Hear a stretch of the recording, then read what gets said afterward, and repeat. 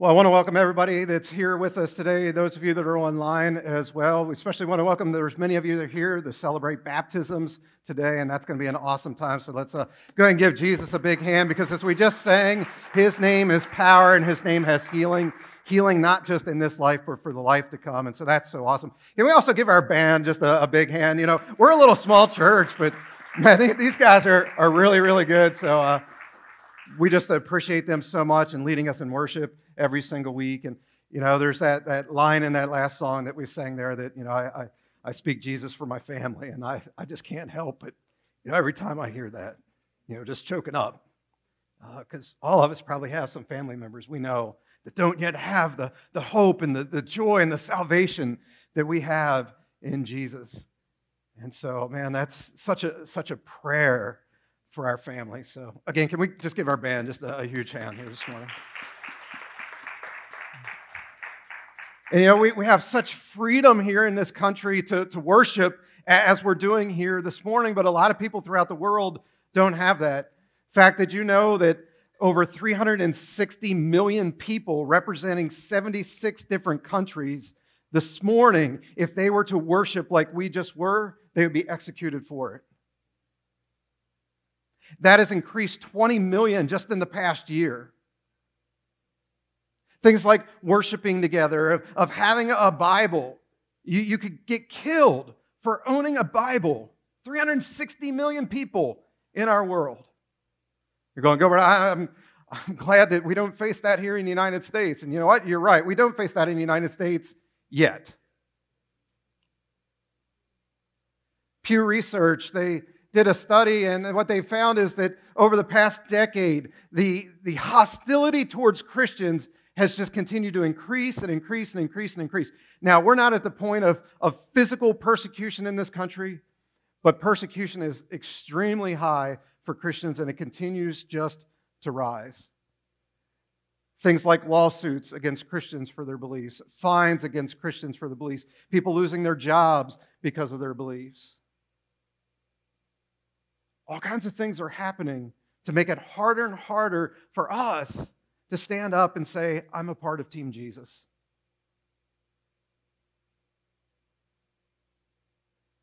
I don't know if you guys know this or not, but like, as I just said, the lawsuits that have been happening, the people losing their jobs that are happening, has just been increasing. In schools, it's gotten really bad. Do you know who Richard Dawkins is? He's a very famous atheist. And he has said that anybody who homeschools their children, and by the way, if you don't know this, but most homeschoolers in America are Christians. He said anybody that is a homeschooler in America that is teaching the Bible to their kids should be reported to their local authorities for child abuse.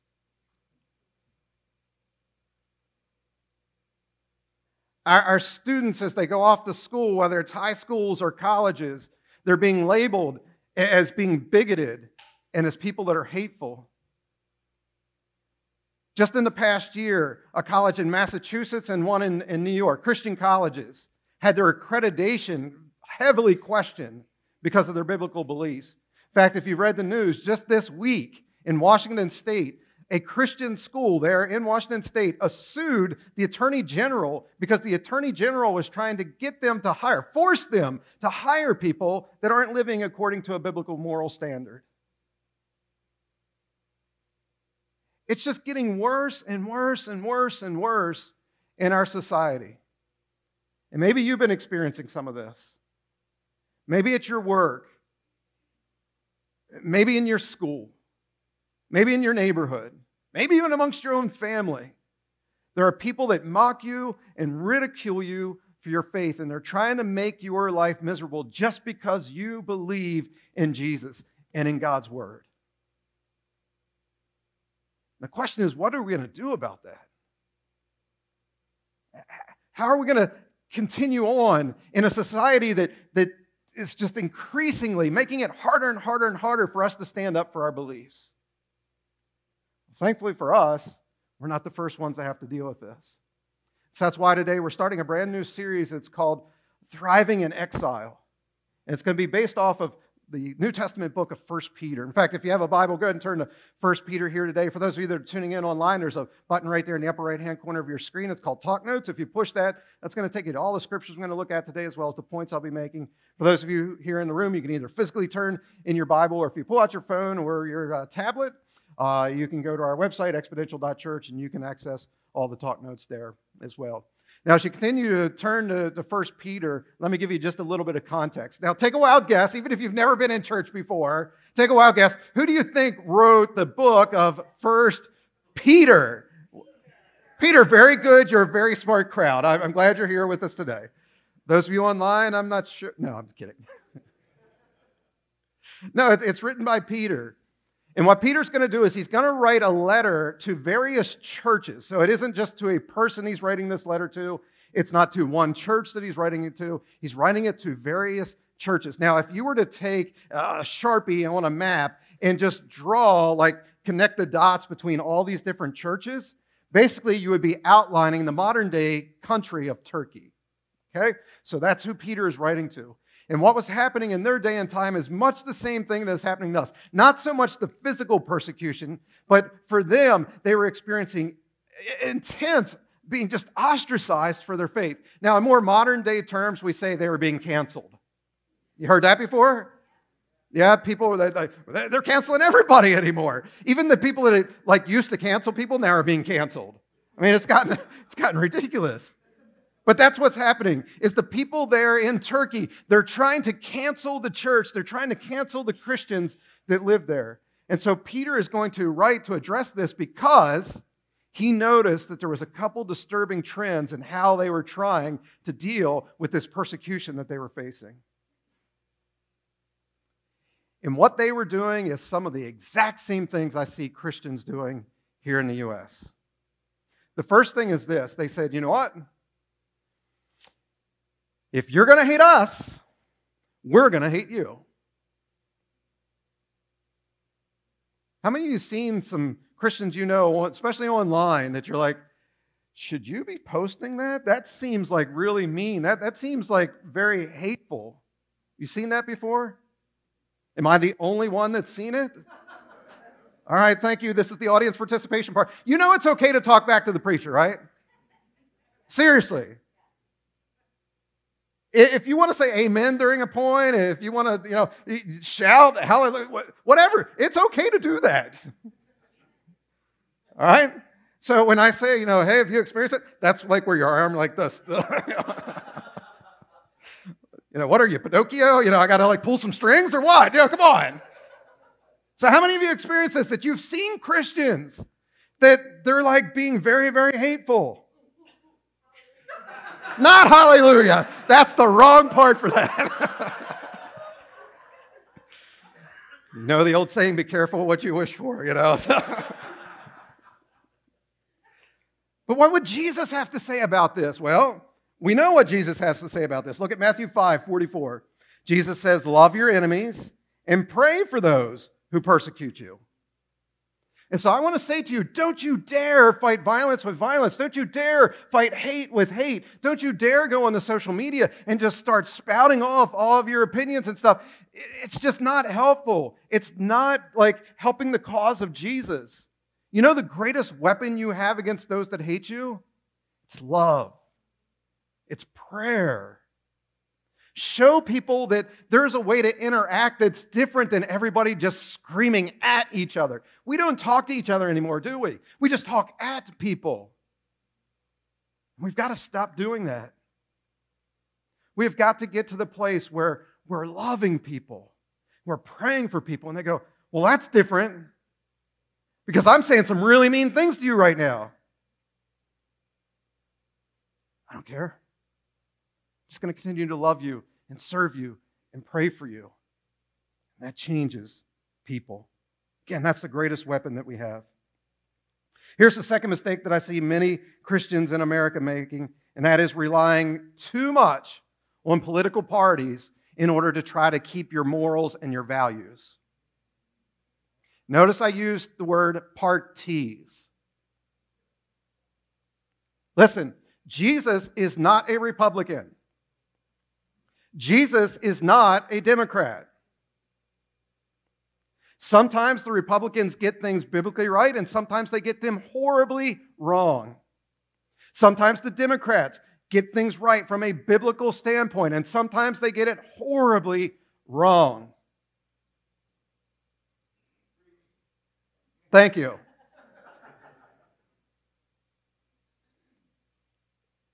We cannot rely on political parties to be like the main thing that we're focusing on.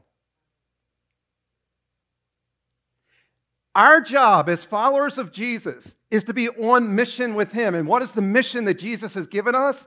He's given us a mission to go out and help Him to save the world.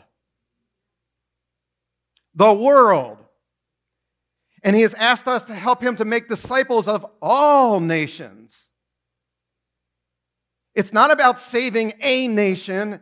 It's about saving the world, saving all people. Jesus loves all people. Jesus wants us to love all people, to serve all people, to pray for all people, not just the people that vote the way that we do.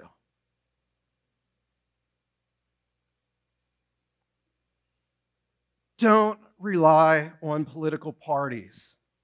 That's not what it's about. Jesus refused to take sides in the cultural wars of His day, not because He lacked an opinion, not because He lacked the conviction to say it.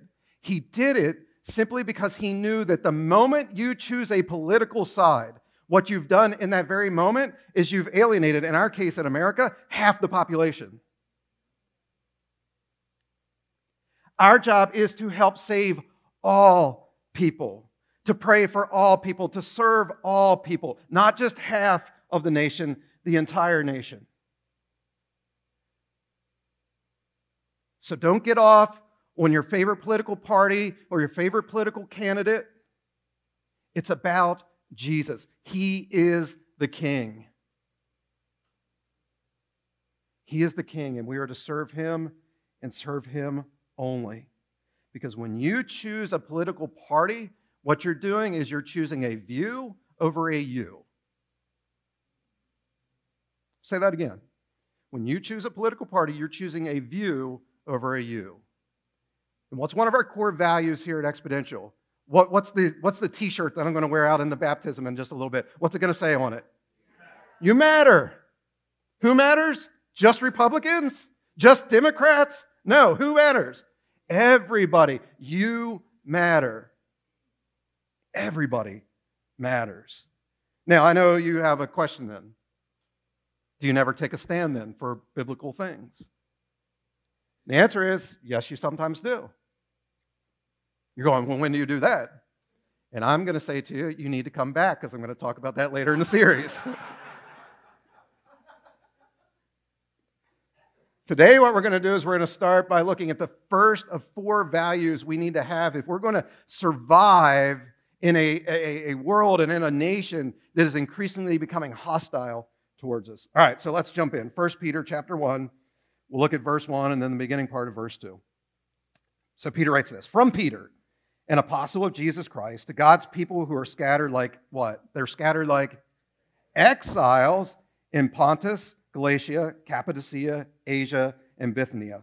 God the Father decided to choose you as His people." Now, a couple of observations here. The first one is this. Notice that he says that they are living as exiles. In their own nation, they're living as exiles. Basically, he's saying it's like you're a foreigner in your very own country. And again, anymore, that's sort of what it seems like here in America, that we're foreigners living in our very own country. Because people have gotten so far away from biblical Christianity. And so what do you do about that? How do you thrive in an environment like that? In an environment where you feel oppressed and persecuted by your non-Christian neighbors or family members or friends? Peter reminds them here that, look, you belong where you're at.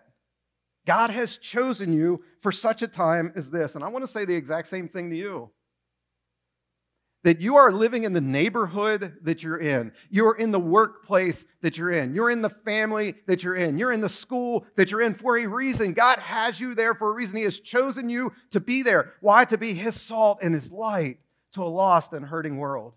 To show people that there is a different way to live, that we don't have to be hateful, that we can love all people, serve all people, pray for all people. God has chosen you for the role that you're in. You are not there by accident. God has a plan for you, even in the toughest of situations. And His plan isn't for you just to survive. His plan is for you to thrive in exile.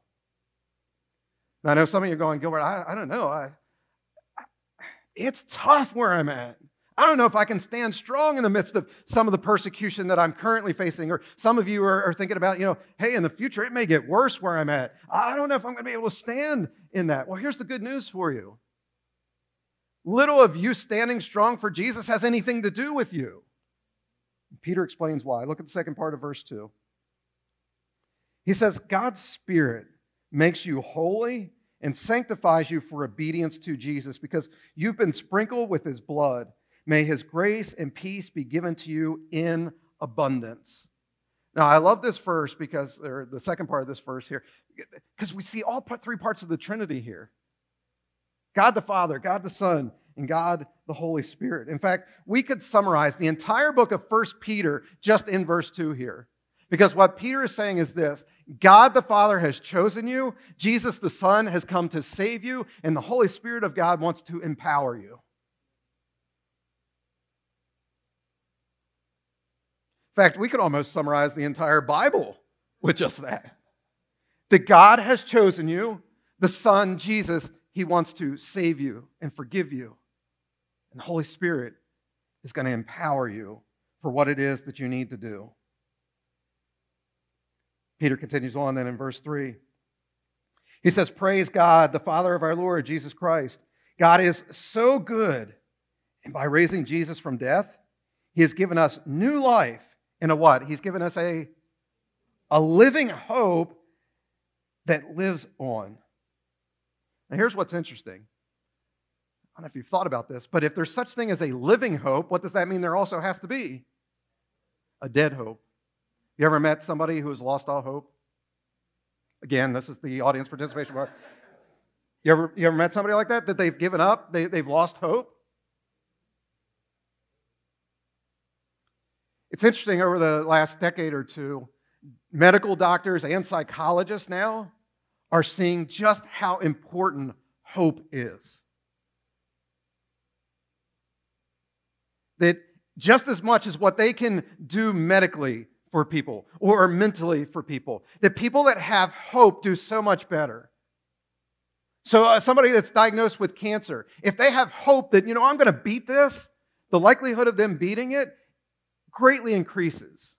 That doesn't mean that just because you have hope that it's going to happen for you, but it greatly increases your odds.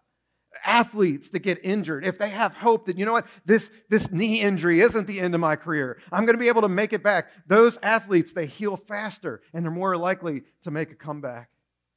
Even things like students in school, they found that if a student has hope that they're going to be able to pass the test or pass the grade or get through a class that's tough, when they have hope for that, the average GPA is so much higher than the kids that just give up. And see, the same thing needs to be true for us. We need to have hope, and it's not so much about the grit that we have or the skill that we have or how smart that we are. It's about hope. But here's the problem. So often we use the word hope as a verb. We say things like, I hope I get the job. I hope I find a girlfriend. I hope that I get invited to the party. I hope that I have enough money to pay the bills this month. In other words, I hope. I hope. You are the key central figure of your hope. But what if we changed hope from a verb to a noun? What if instead of saying I hope, we said I have hope? I have hope. You see, hope actually has a name. His name, we just sang about it, is Jesus. Our hope is found in Jesus. It's not I hope, it's I have hope because I have Jesus. God the Father has chosen me. The Son has saved me. The Spirit's going to empower me to conquer and do anything that He asked me to do. I have hope. Jesus said this about Himself: I will never, ever leave you, and I'm never, ever going to forsake you. And Jesus said, in this world you are going to have trouble. But He said, take heart, have hope, for I have overcome the world. Again, Jesus, He is our hope. He is the one that's living inside of us. Our hope has nothing to do with what's happening in the news. Our hope has nothing to do with who's sitting in the Oval Office. Our hope comes from Jesus and Jesus alone. God has chosen us. The Son saves us. The Spirit empowers us. Verses 4 and 5, Peter then says this: and God has an inheritance for us, an inheritance that is kept in heaven for you, that can never decay, be ruined, or disappear. They are for you who through faith are kept safe by God's power for the salvation which is ready to be revealed at the end of time. Jesus continues to do and will continue to do everything that you need to have done in your life. He is the hope that you need, no matter what it is that you face. And so here's the big point that I want to make to you today. If you're taking notes, put it on your outline this way: my hope transforms opposition into opportunity.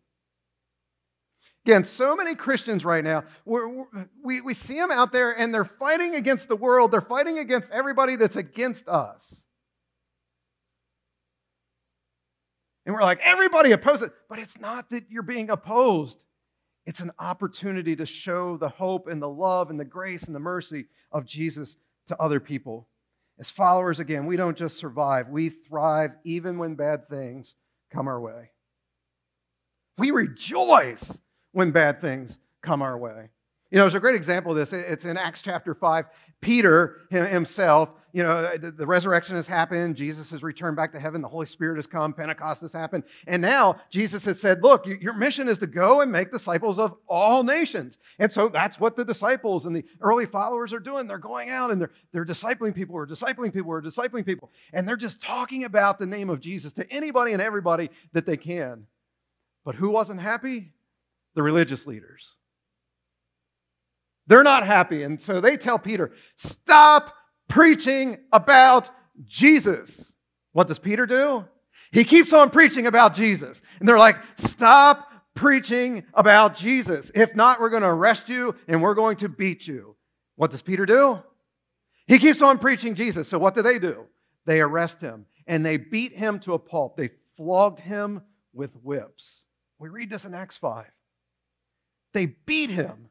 And what do they say to him once again? Stop preaching about Jesus. And then they let him go. Now, many of you probably think Peter probably left like this, all beaten and bloodied, his tail sort of between his legs. You know how Peter left? We know. Yes! They beat me because I'm preaching Jesus. They thought that I was significant enough in preaching His word and telling people how to become His disciple that they beat me for it. Yes! You know what happens after that? He returns back to his local church, and guess what they decide to do? They throw a worship service. You know why? Not because he had been released from prison, but because they're like, God is on the move, and we need to celebrate this. That they are taking notice of our little movement here. This ecclesia. Remember ecclesia? It's a movement of people with a common mission. We translate that word as church. The church is not a building. The church is people on a common mission. And so they're celebrating that the word is getting out so much that they feel threatened by us. And not in a bad way, because we're not threatening them. We're saying, join us. Join us. It wasn't about saving a nation. It was about saving people. It was about saving the world. Here's what you need to understand. Every single time throughout all of human history for the past 2,000 years, every single time the church is greatly persecuted, the church greatly grows. I actually heard a missionary from China one time that said, I wish you American Christians would stop praying for the persecuted church in China. And it's like, what? Why wouldn't you want us to pray for it? Because they were like, we don't want to become like you guys. Because you have a cultural Christianity where people just show up at the church on Sunday, they check the box that, okay, I went to church on Sunday, so I must be okay with Jesus. And then they walk out the door and live like hell. And this missionary was saying, we don't want that. The people in China that actually become followers of Jesus, we know they're really followers of Jesus because we can be arrested for our faith. We can be beaten for our faith. We can be greatly persecuted for our faith. And so we like persecution. The church is on the move. The church is on the rise. Again, every time for the past 2,000 years that we read about throughout, biblical history and then modern day history, when there's great persecution, the church grows and doesn't just, again, survive, but it actually thrives. And so you can beat us down as the church, you can beat us down as Christians, but we're always going to get back up. You can try to silence us, but we're going to continue to preach the word of God. You can try to cancel us, but we're going to keep coming back from the dead, just like Jesus did. Why? Because we don't hope, we have hope. Verse 6. Peter writes, be glad about this, talking about this persecution and suffering. He says, be glad about this, even though it may be necessary for you to be sad for a little while because of the many kinds of trials that you suffer. Peter says, look, the trials that you're facing today, they're really not all that big of a deal, especially in light of that you're going to spend a perfect eternity where there is no more sin, suffering, sickness, disease, death. That's what we have to look forward to. And so no matter what happens here on this planet or in our nation, it's only for a little while. It's only for a little while. And so rejoice in the sufferings. And remember that we have hope. We have hope. Verse 7. Peter says, these trials will show that your faith is genuine. It's being tested as fire tests and purifies gold, though your faith is far more precious than mere gold. So when your faith remains strong through many trials, it will bring you much praise and glory and honor on the day when Jesus Christ is revealed to the whole world. Now, I know there on the screens they had this switch because it was a longer set of verses there, but I'm going to have them actually go back one slide there for us because I want to point something out, what's on the screen there. Fire is what purifies gold. The more pure you want the gold to be, the hotter the fire needs to be, the longer it needs to be in the fire. So if you want to go from 18 karat gold to 24 karat gold, you're going to make it hotter, you're going to put it in longer. Why? Because what it's doing is it's burning off all the impurities that are in the gold. And what Peter is saying to us is this, look, your faith is the exact same way. That these fiery trials that come your way, it's proving that your faith is genuine. Why? Because what it's doing is it's burning off any impurities in you. It's helping to prove that, yes, I really do believe in Jesus. I mean, many of you here today, and those of you that are watching online, right now, intellectually, you would say, oh yeah, I believe in Jesus. But if you start getting beaten and whipped and flogged, like what we were reading about here today, would you still do that or not?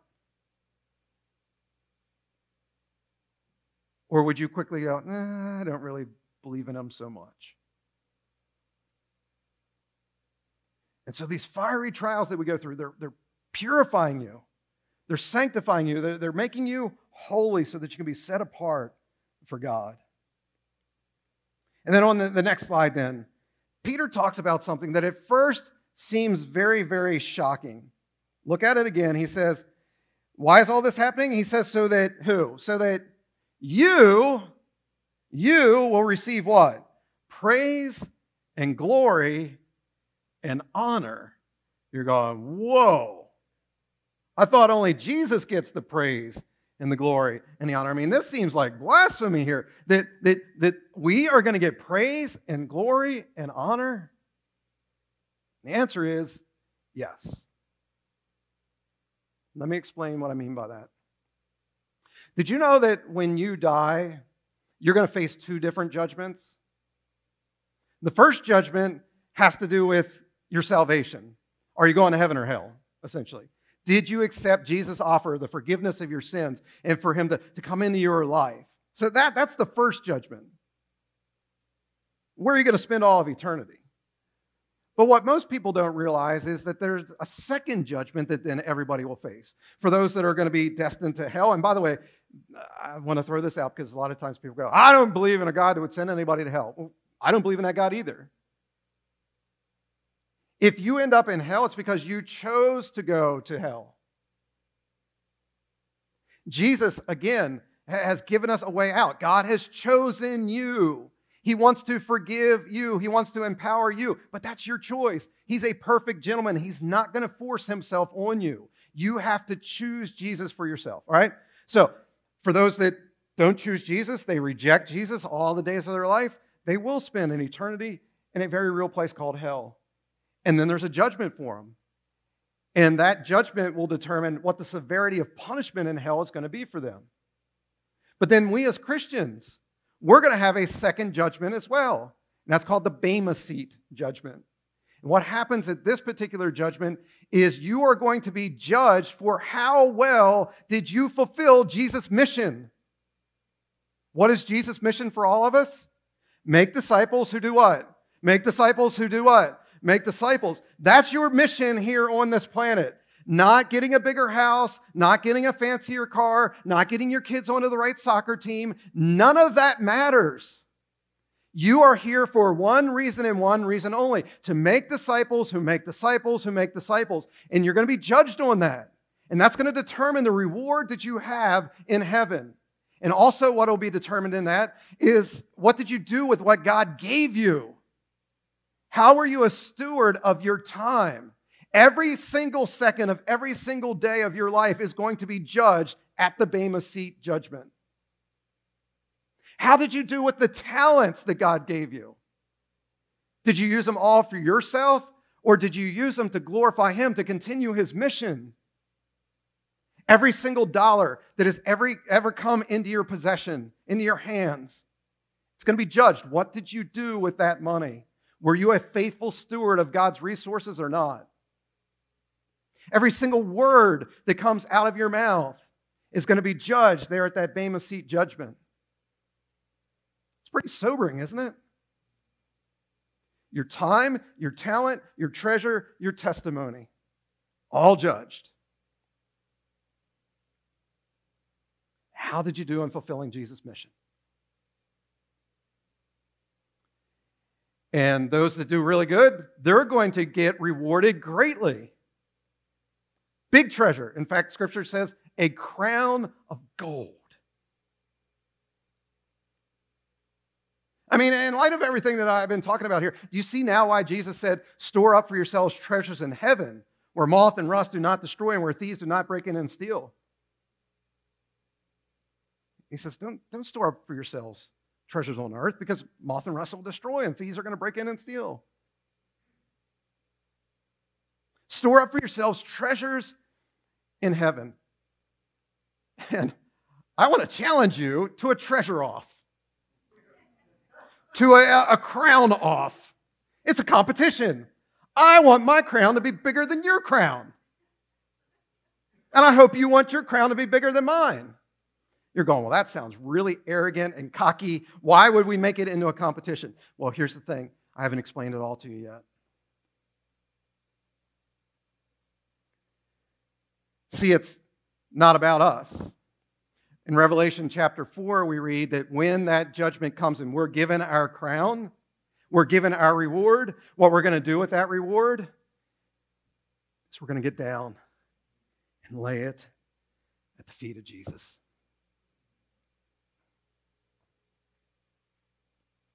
Because He is the only king that deserves a crown.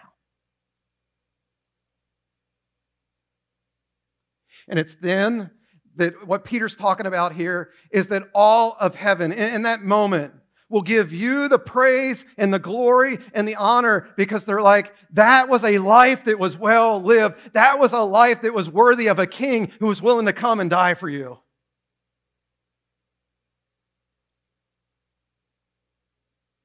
They gave everything to his mission. They gave every word. They gave every dollar. They gave every bit of their time. They gave every bit of their talent to the King of all kings. And we'll lay that reward at his feet.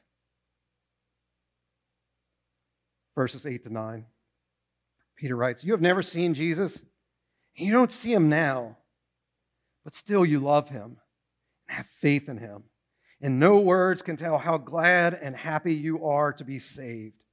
And this is why you have faith." Just a couple minutes, we're going to be going outside, and we're going to be baptizing a couple people who have made this decision to have faith in Jesus. To ask for not just his forgiveness of sin, not just that salvation part of judgment, but what each of these people are also doing is they're saying, you know what? I am giving everything to him.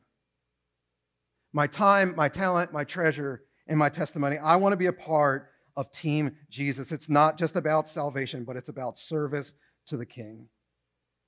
Verse 10. Peter writes, "This salvation was something even the prophets wanted to know more about when they prophesied about this gracious salvation prepared for you."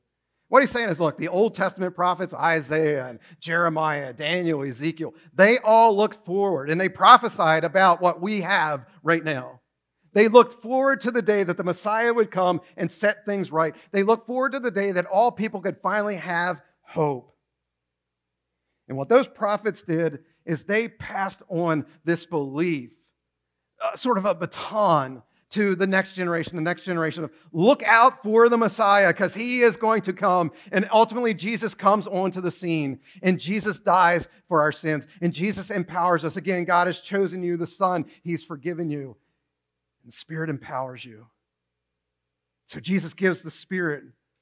He passes the baton on then to his disciples, who then go out and make disciples, who go out then and they make disciples, and they keep passing it on to the early church fathers. And the early church fathers, they faced intense persecution. You could be murdered for believing in Jesus, but yet they kept passing it on to the next generation and the next generation after that. And so they pass it on then into the Middle Ages, what are often then called the Dark Ages. Men and women who faithfully protected God's word and continued to preach God's word, even though many, many people didn't want to hear it. And so they keep passing it on, generation after generation, disciple after disciple. And ultimately, it comes to the reformers, people like Calvin and Luther and Wesley. And they pass on the baton then to the next generation and the next generation. They pass it on to missionaries who ultimately take it all over the world, and including new nations like ours. And now all of a sudden, Jesus is here in our country. And those missionaries spread it on to men and women, to bankers and to store clerks. They pass it on to pastors and to teachers. And throughout the generations in our country, it's continued to be passed down one generation to the next. Until it came to, maybe it was your grandma, or maybe it was your pastor. Maybe it was a neighbor, a schoolmate of yours, that they passed on faith to you. For me, it was two guys, Marvin and Keith. July 27th, 1993. They passed the baton on to me. And that night, it wasn't just about getting a get-out-of-hell-free card. It was about giving my life then to the King of all kings. My job as your pastor is to pass it on to you so that you'll then pass it on to others. The next generation needs you. And I'm not just talking literally like the millennials and Gen Z. I'm talking about the next generation of Christians. They need you to be who Jesus has called you to be. Not just somebody that's glad that I'm not going to hell, but somebody who is on mission for him. We've got to continue to pass it on because God has chosen you. Jesus has saved you, and the Spirit has empowered you to fulfill this mission. Peter, and still talking about the prophets, says this in verse 11. The Spirit of Christ was in them and was telling them how Christ would suffer and would then be given great honor. And so they searched to find out exactly who Christ would be and when this would happen. Hebrews chapter 11, which is often called the Hall of Fame of Faith, talks about these prophets and other great men and women of faith, sort of legends of the faith. But then at the end of Hebrews 11, it says something very, very interesting. It says they were commended for their faith, but they didn't receive all that God had promised. See, you and I are different. We have received that. In fact, those prophets would probably be envious of what we have. That you have salvation, you have hope. Yeah, we have it. Question is, are we going to pass it on? I'll wrap up then. Peter says again about them in verse 12. He says, they were told that their messages were not for themselves, but for you. And now this good news has been announced to you by those who preached in the power of the Holy Spirit sent from heaven. It is also wonderful that even the angels are eagerly watching these things happen. Right now, angels are watching over you, and you know what they're doing? They're watching over to see, are you going to fulfill the mission or not? Are you going to be somebody that devotes your entire life to making disciples who make disciples who make disciples? You're going, well, I don't want to be a pastor. You don't have to be a pastor. Do it right in your neighborhood. Do it right in your workplace. Be the pastor of any place you walk into. Share the good news of Jesus with as many people as you can. Share how to grow in a relationship with Jesus with as many people as you can. We're not to hate people. We're not to save a nation. We're to save people. Why? Because people matter.